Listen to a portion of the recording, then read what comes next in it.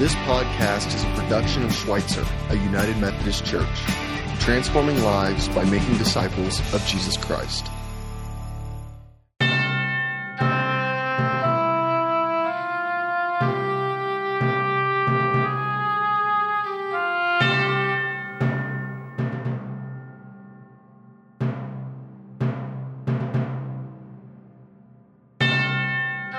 Mary was 59 years old when she died. Her life outlasted that of her son, Jesus, and although she was buried in the tomb where he was laid, her life tells a rich story of God's love. Mary's story begins with wonder, but also shame. Mary was told by Gabriel, an angel of the Lord, that she was to bear the Son of God. But to those who did not know this, she was simply a woman who had gotten pregnant out of wedlock. But God was faithful to Mary, and Jesus was born in Bethlehem without any major complications. All of this was done to fulfill the multiple prophecies about the way the Messiah was to be born. After Jesus had been born, Mary and Joseph took him to the temple to be consecrated. Simeon, a righteous man, entered in and upon seeing the baby rejoiced. Simeon also gave a blessing to Mary, which included some troubling words about Jesus' eventual crucifixion. When Jesus was 12, Mary and Joseph took him to the temple in Jerusalem, as was their custom every year. This year, though, as Mary and Joseph left, Jesus stayed behind, discussing the scriptures with the teachers there. By the time Mary and Joseph realized he was missing and found him, Jesus had been in the temple for 3 days. Mary scolded Jesus, and although Jesus replied with words of wisdom well beyond his years, he obediently went home with his parents. Mary treasured all that had occurred in her heart, and the three returned home. Jesus, now a 30-year-old man, had been invited to a wedding along with his disciples and his mother, Mary. The wedding host had run out of wine, which was a major faux pas in the time. Mary turned to her son for help. Jesus was reluctant to help, but Mary simply ignored him and told the servants to do whatever he told them to do. Jesus performed his first miracle and afterwards left for Capernaum, along with his disciples Mary and the rest of their family. When Jesus was crucified, the Gospel of John specifically features Mary with 3 other women and with John. Mary was given into John's care by Jesus because he knew he would leave shortly after his resurrection. Mary was there with the disciples in the days before Pentecost. Mary's story continued after Jesus' death, and she is remembered throughout history for the part she faithfully played in God's master plan for the world.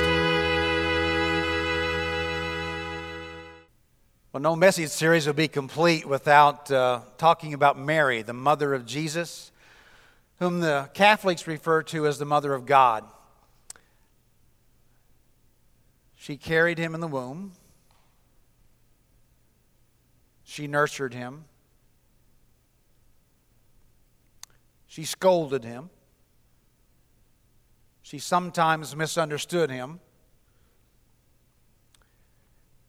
She worshiped him. And she suffered with him.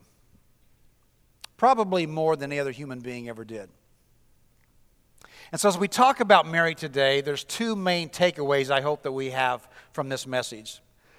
The first is to see Mary's unique role as the mother of Jesus and as a disciple. But also, I hope we really learn from Mary.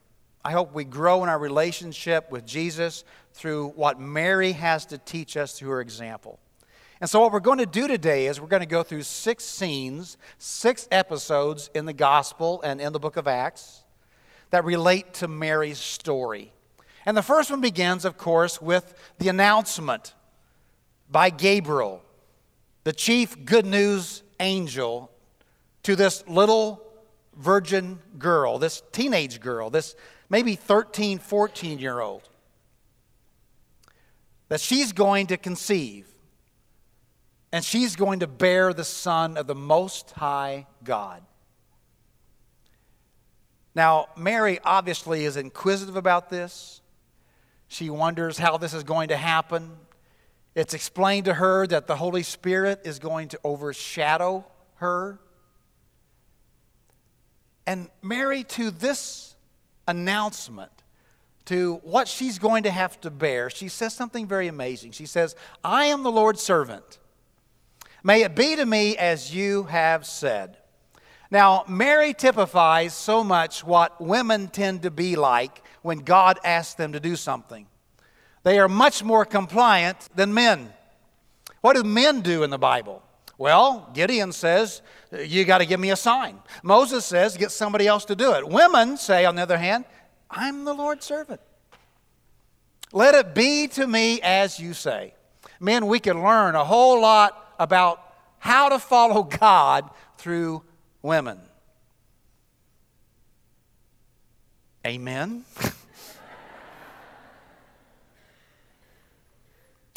Mary is available to God. In her solitude, in this little peasant town, in this out-of-the-way place, Mary has a space for God in her life. Do we? How do we get that space in today's culture and world? A couple of weeks ago, a bunch of us guys went on a prayer retreat. And one of the things that we do at a prayer retreat is we send guys out into solitude, into silence, with Scripture, but mainly just to go out in nature and to be alone with God and not to say a word to anyone. And in the midst of that solitude and that silence, they came back and they reported back, and not telling stories out of school. They talked about their encounters with God and how these really busy, productive men who do very well in life, or these young guys that are carving out their new way of life, they find out, they discover that when you give God space in your life, when you're available to God, God speaks to us. One guy had an encounter with God through a lizard. Another guy said God spoke to him through a little granddaddy longlegs. Another guy said God spoke to him through a butterfly. Another guy talked about how God spoke to him even through flies. All I got was a bug bite. But sometimes, even when you get a bug bite, it's worth it. Sometimes that's all you get. But you create a solitude, you create a space, you create a silence where God can speak into our life. It's what it means to be available to God. I've gone to a lot of different seminars and conferences and meetings the last 2 weeks. I've talked to people in the business world. I've talked to people that are parishioners. I've talked to brothers and sisters who are clergy, pastors. And everything points to this. We can't get away from this. We are tied to this. We can't get away from it. We are slaves to this. We don't know how to function or operate apart from it. And if that isn't enough in our virtual world, we have to create Pokemon 2. But there's a third world. There's the physical world, there's the Pokemon world, and there's the world of the Spirit. And if we are available to this all the time, if we're available to people all the time, there comes a point in our life where we're not available to anyone any of the time. And Mary wants us to know that. Mary wants us to follow her example, to be aware of God and to be available to what God wants to do in our life. I get schedules, I get busyness. This is not necessarily a slack place to work either.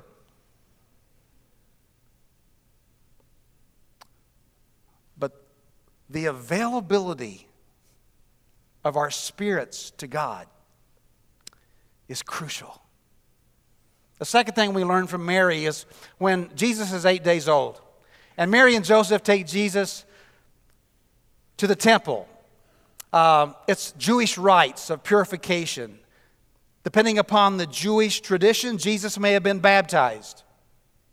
He is circumcised. And in the midst of all that, he's greeted by two prophets, Mary and Joseph and Jesus. Anna, who we'll learn more about next week, and Simeon. And Simeon says something very intriguing. He says to Mary and Joseph, this is the child that's going to create the rise and the fall of many people in Israel. And then he says just something directly to Mary. And a sword will pierce your own heart too. So one of the things that we learn from Mary is that she is able to listen to God, not just in solitude, but she's able to listen to the voice of God through other people in her life. Have you ever heard from God through somebody else? They may not even have known it, but the words kind of hang in the air. We're told in Scripture that Mary many times pondered things in her heart. She treasured things in her heart. She remembered things. She took things in. She listened to what God wanted to say to her through other people. So, friends, we also need community. I understand that God is at the lake. I understand that God is in the woods. I go to the woods myself. But I also understand that I need to hear the voice of God in community.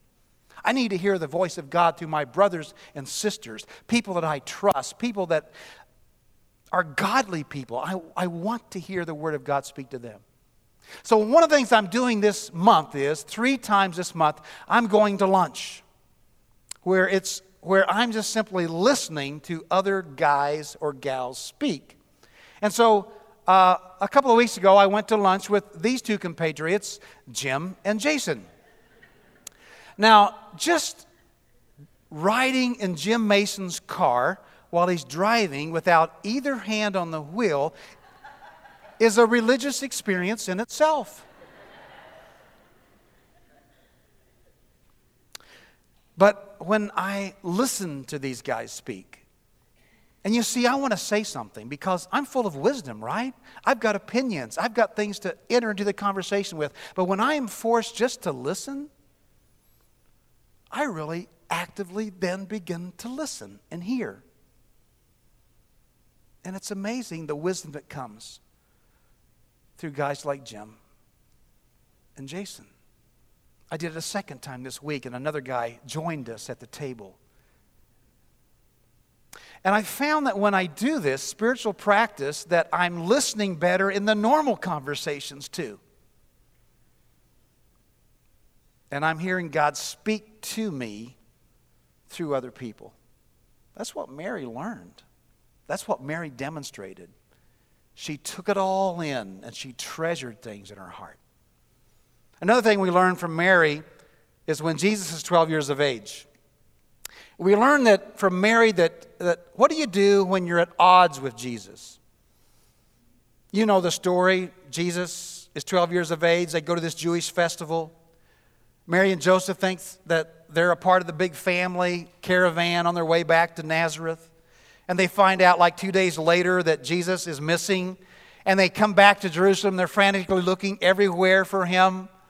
And finally they find this 12-year-old boy, Jesus, in the temple talking to all the authorities. And Mary says these words to Jesus.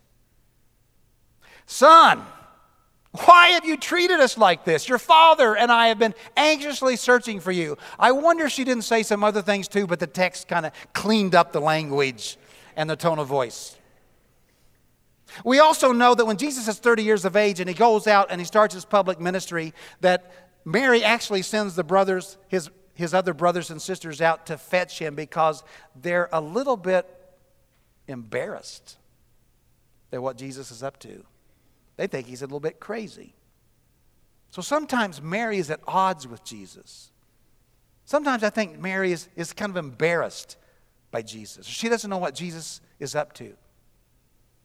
And she demonstrates for me this sense that, I can be my religious false self and I can pretend that I'm at odds with God, but I never go there. Or I can openly confront God, talk to Jesus, and talk about what's bothering me and what's frustrating me.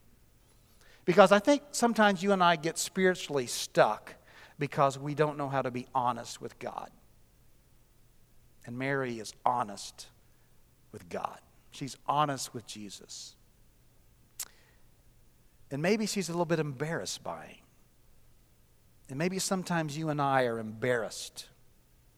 You know, too many times we parents, when our kids mess up, we may be too afraid of the shame they're bringing on the family or the embarrassment they're bringing on the family.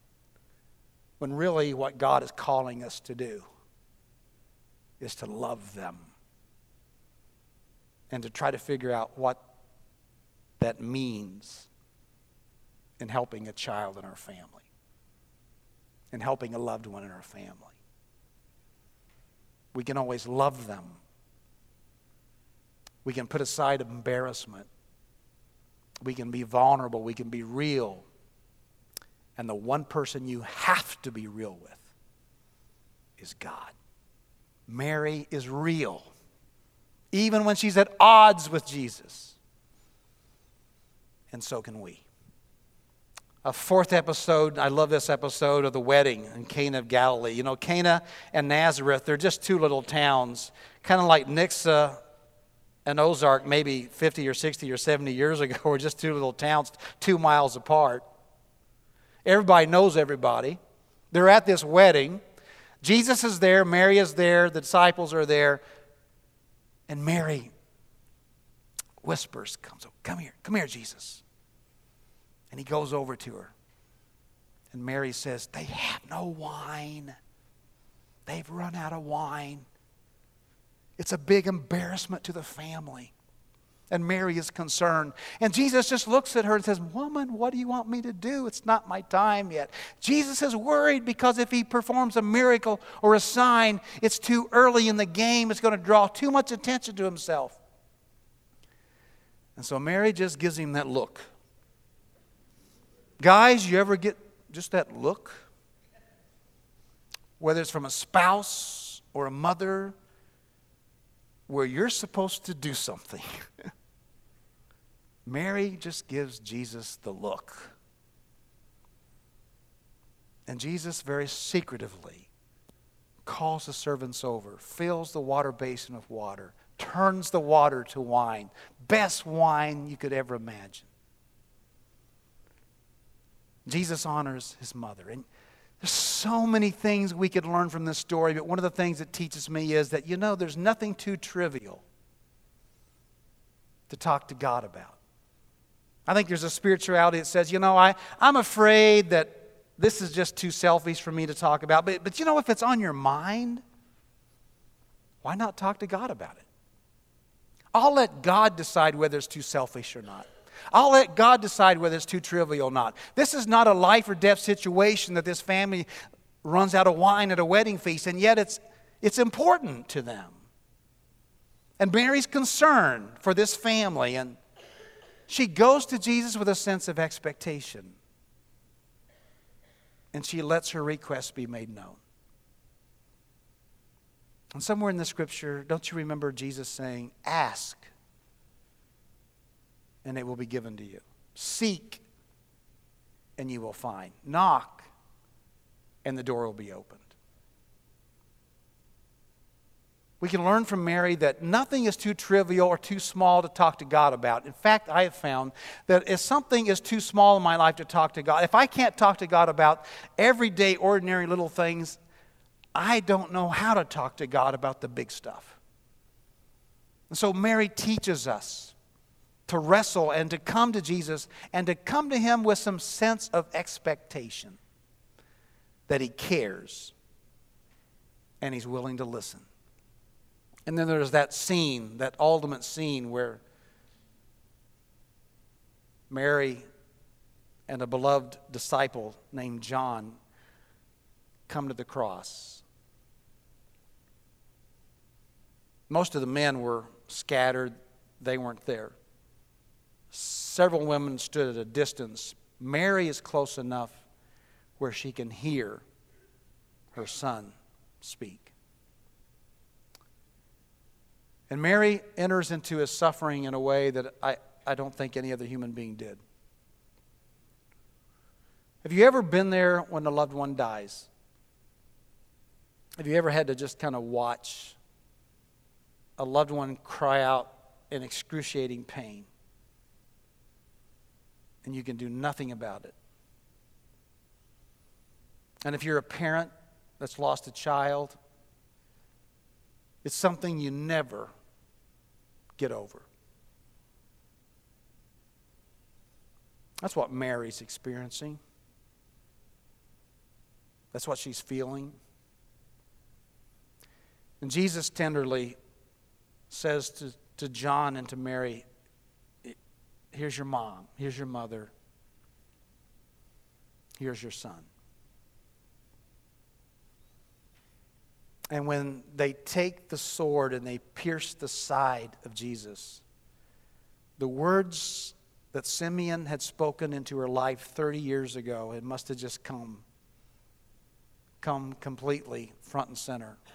And a sword will pierce your own heart too. Mary has entered into the suffering and the passion of Jesus. And her heart is broken too. So on the third day, on Resurrection Day, Mary isn't present at the tomb. Other women come to anoint the body of Jesus. We don't know how Mary hears the good news. It's reasonable to think that she was emotionally collapsed and exhausted.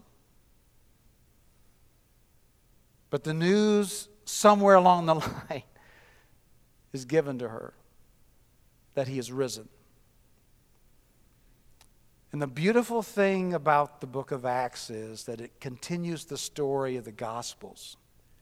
And it tells the story of how Jesus says to the 120 women and men that are in that room, I want you to wait. I want you to wait for what the Father has promised. For Jesus had promised them the Spirit.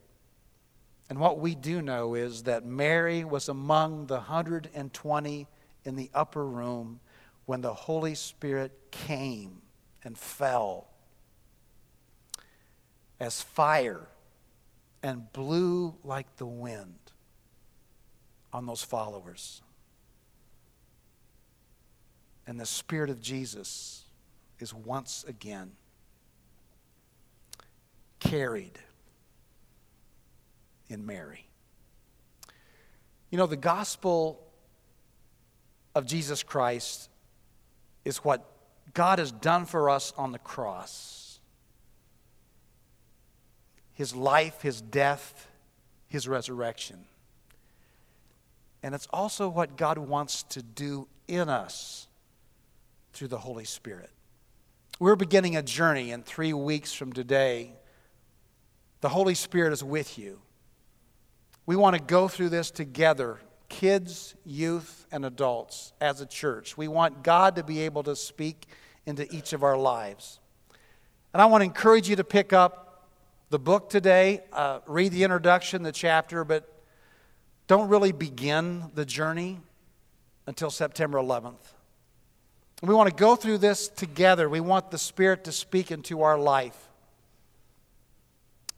And we're going to begin a series of messages in which our worship is going to be about the presence and the power of the Holy Spirit in our life. And we're invited to be a part of a small group or a class because we need Christian community. We need brothers and sisters to speak into our life. Because without the Spirit, you see, religion just becomes stale. And we just hit a wall spiritually. And we don't enter into the full life of everything that God has for us. And it's through the Holy Spirit that we can call God Abba, Daddy. It's through the Holy Spirit that we call Jesus Lord. And I want to invite you to be a part of that journey. The Holy Spirit is with you. Mary called Jesus Son. And we can call him brother and friend and Savior. Bill Hybels is the pastor of a mega church, Willow Creek, and about 10 days ago at the Global Leadership Summit, he told the story about the time when his daughter was like 11 years of age. And she came up to him, and he's busy at night working at the desk, and she says, Daddy, can I talk to you about what's going on in my life? What's going on? What happened today? And Bill Hybels said, he just said, well, okay, as long as you can tell me really fast. And she just turned and walked away. He said, now, wait a minute, I'll listen to you.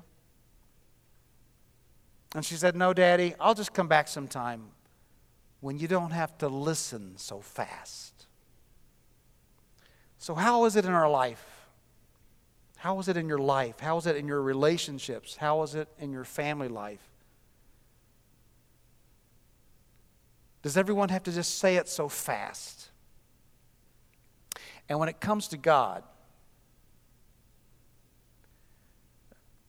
do we say to God, go ahead and tell me, as long as you give it to me fast? As our worship team comes and we enter to a time of worship, I want to just create just a little bit of space of silence for a moment where we give God some time to speak into our life.